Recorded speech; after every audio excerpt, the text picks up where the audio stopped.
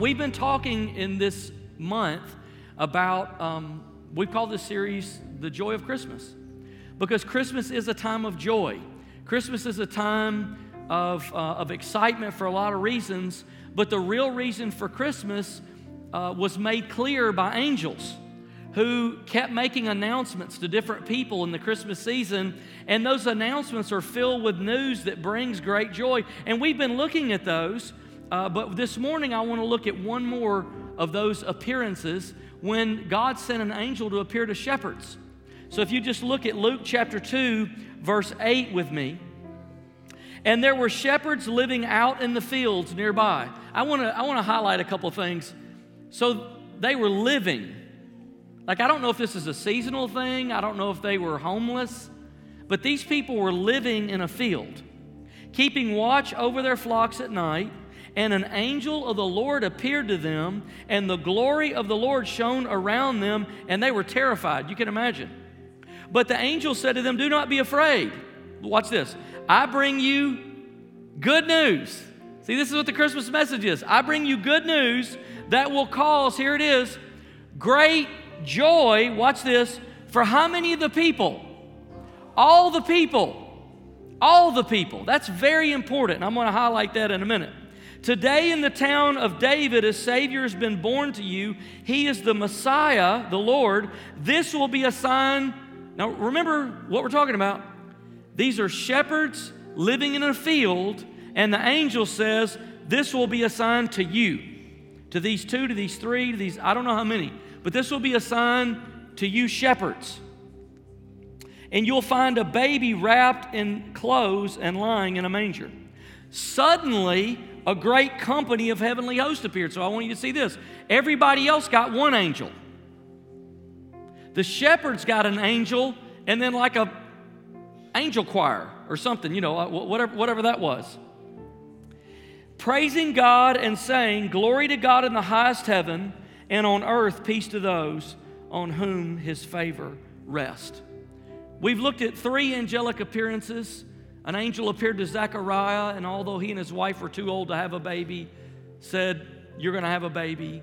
And then an angel appeared to Mary, the mother of Jesus, and said, "You're going to have a very special baby."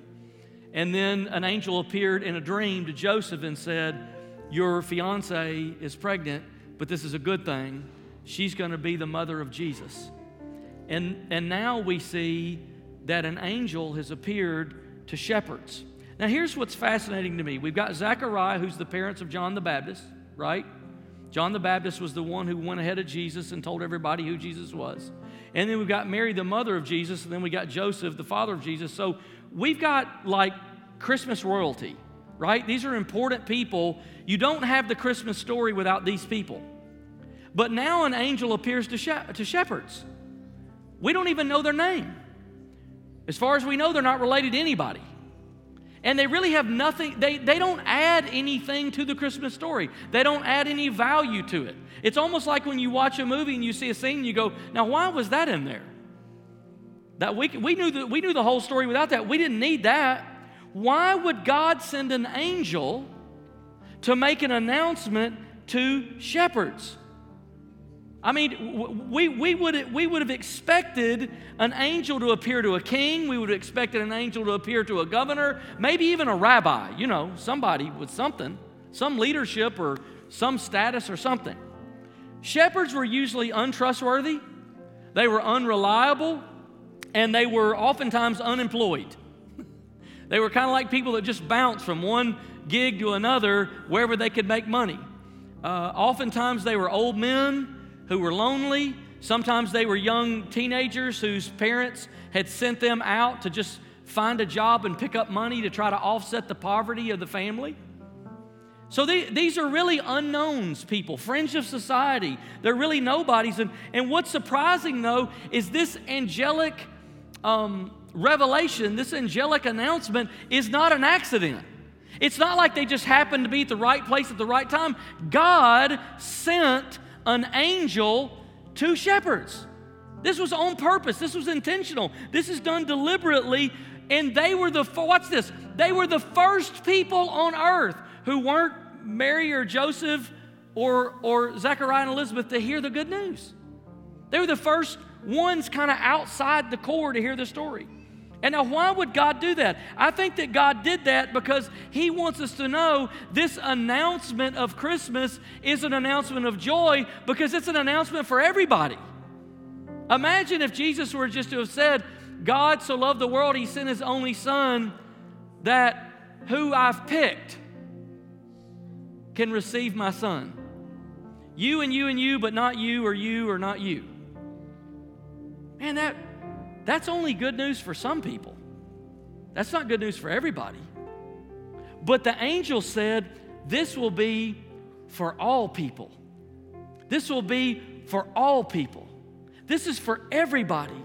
And can you imagine, here these shepherds are in this field watching their sheep. Probably had 1,000,000 nights like this where nothing happened. And this angel appeared and these other angels appear and they sing this song. And then as quickly as it opened, it closed. And it ended. And you got a quiet night and sheep just kind of bleating, looking at them. Wonder what the sheep thought. And then it was over. But the message stayed in their heart.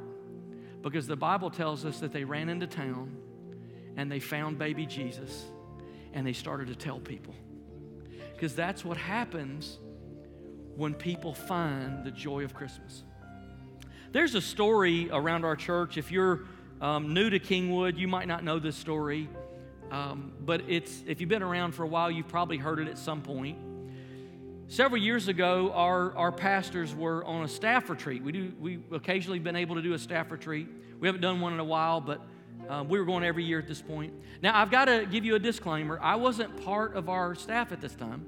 This is before I got here, so it was over 11 years ago, 12, 15 years ago. But the story kind of lives on. Some stories live on, you know what I mean? They're too good. And so this one lives on. However, I also want you to know, had I been part of our staff, I'm 100% certain the story would have happened the same way it happened. So here's what happened. Our whole crew was in a people mover going up to have a retreat for a couple days in a cabin. And they stopped to get the instructions and whatever they needed to do at a little side of the road store or something. And they all got out and did their thing, and one of them went to the bathroom, and then they all loaded back up and they left, but one didn't make it back on the bus. Some of you heard this story. One of them got left. And so he thought, oh man, these guys are playing a joke on me, because our staff would be known to do something like that. These guys are playing a joke on me. You know, they'll be back in a minute. And a minute went by. And 10 minutes went by. And a half hour went by. And 45 minutes went by and the store closed. And he's sitting on the porch. Cell phone gets no signal because you're up in the hills. He's sitting on the porch, abandoned, alone. The rest of the crew had loaded up, took off, and left him. They've gone to the cabin and unloaded their stuff, left his suitcase by the front door. Never dawned on him where the human was attached to the suitcase. All got in their jammies and were watching Monday Night Football. And there he sat, started to rain a little bit. He thought, I don't know what to do. I can't call anybody. And about 45 minutes later, here comes the people mover coming by. And he thought, those guys, I'm going to give them a piece of my mind. I can't believe they left me here this long. That's a bad joke. And the people mover just went straight by. Kept going. Never even slowed down. And he thought, oh, they're messing with me. They'll be back in a minute. And then about a few minutes later, that people mover, who didn't know they left him yet, went to the grocery store, because we had to have groceries. Everybody had to eat, right? Went to the grocery store and was shopping in the grocery store while he sat on the porch. I don't know how much time's passed. Let's make up a good time. You want it to be an hour and a half? I don't know how long it is, 2 hours, whatever it is. Still sitting on the porch thinking, how did I get left? I mean, it's not like we have 100 people on our staff. How did this happen? And then something happened, and he was able to walk up the road long enough to find a payphone. And he was very excited to charge that long-distance call to Kingwood Church. He felt no reservation. I'm $16 a minute, charge it. Thrilled to charge it. Calls back to the cabin where they answer the phone and say, "What? Where are you at? Did you go for a walk or something?" "No, you left me." "What do you mean we left you?" "You left me. You're back at the store." So then they call the other guys at the grocery store who are shopping and tell them to come get them. Now, we've told that story 100 times because, it's funny. I mean, you know what I mean? It's funny.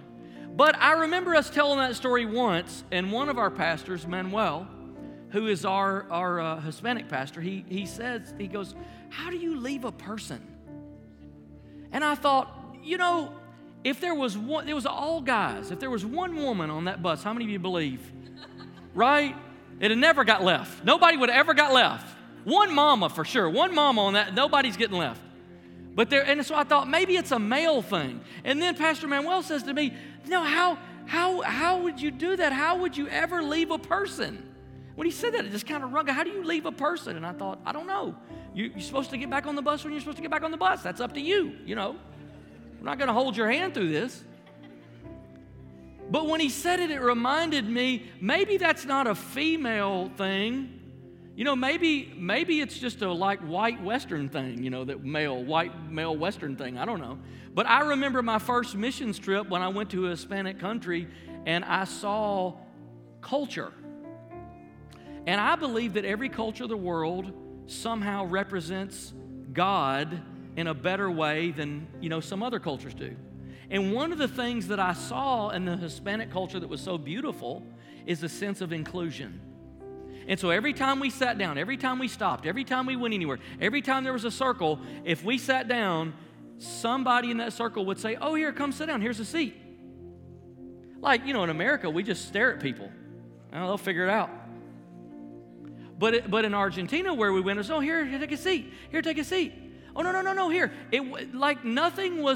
Nothing was ready to happen until everybody was included.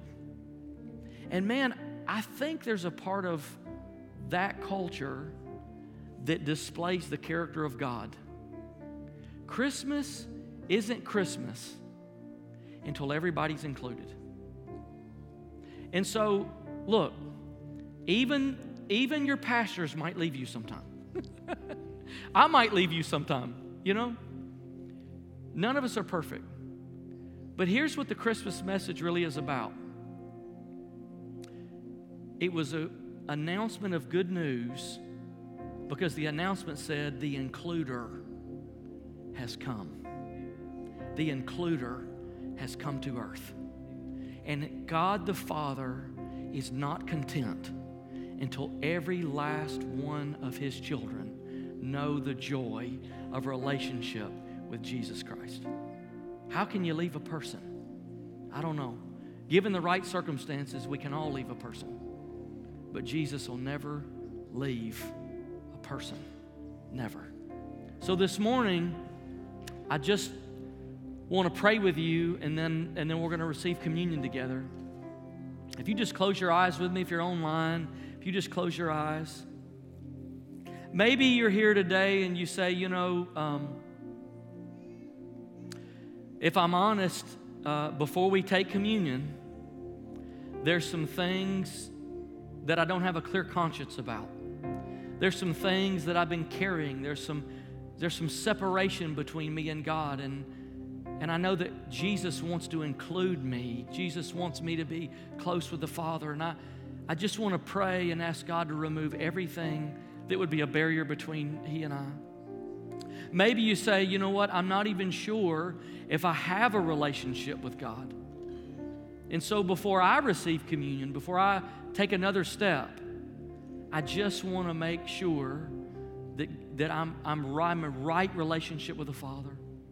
So I'm just going to ask you, if you're online or you're sitting here in the room, would you just pray with me right now?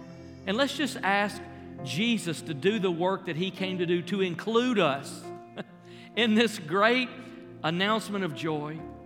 Would you just pray with me your own way? Jesus, we thank You for the grace of God and the gift of Jesus that we celebrate this time of year.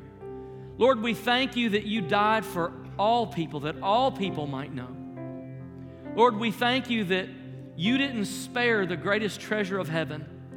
And Lord, we ask You now to wash our sins away. Lord, we ask you to remove that which we've done wrong. We ask you to do something for us that we could never do for ourselves. Forgive and clean and wash our hearts, and do just like we talked about a minute ago with that white stripe on the candy cane. Wash our hearts and make them clean. And remove every barrier today between, personalize it. Say, God, remove every barrier between me and you. God, I don't want there to be anything that I've said, anything that I've done, any way that I've lived. God, I want to be right with you. And I receive forgiveness from Jesus Christ today. I receive forgiveness for all that I've done. And Lord, today I choose to walk in new life. Today I choose to follow you. In Jesus' name. In Jesus' name. Amen. Amen. Amen. Man, I appreciate you praying.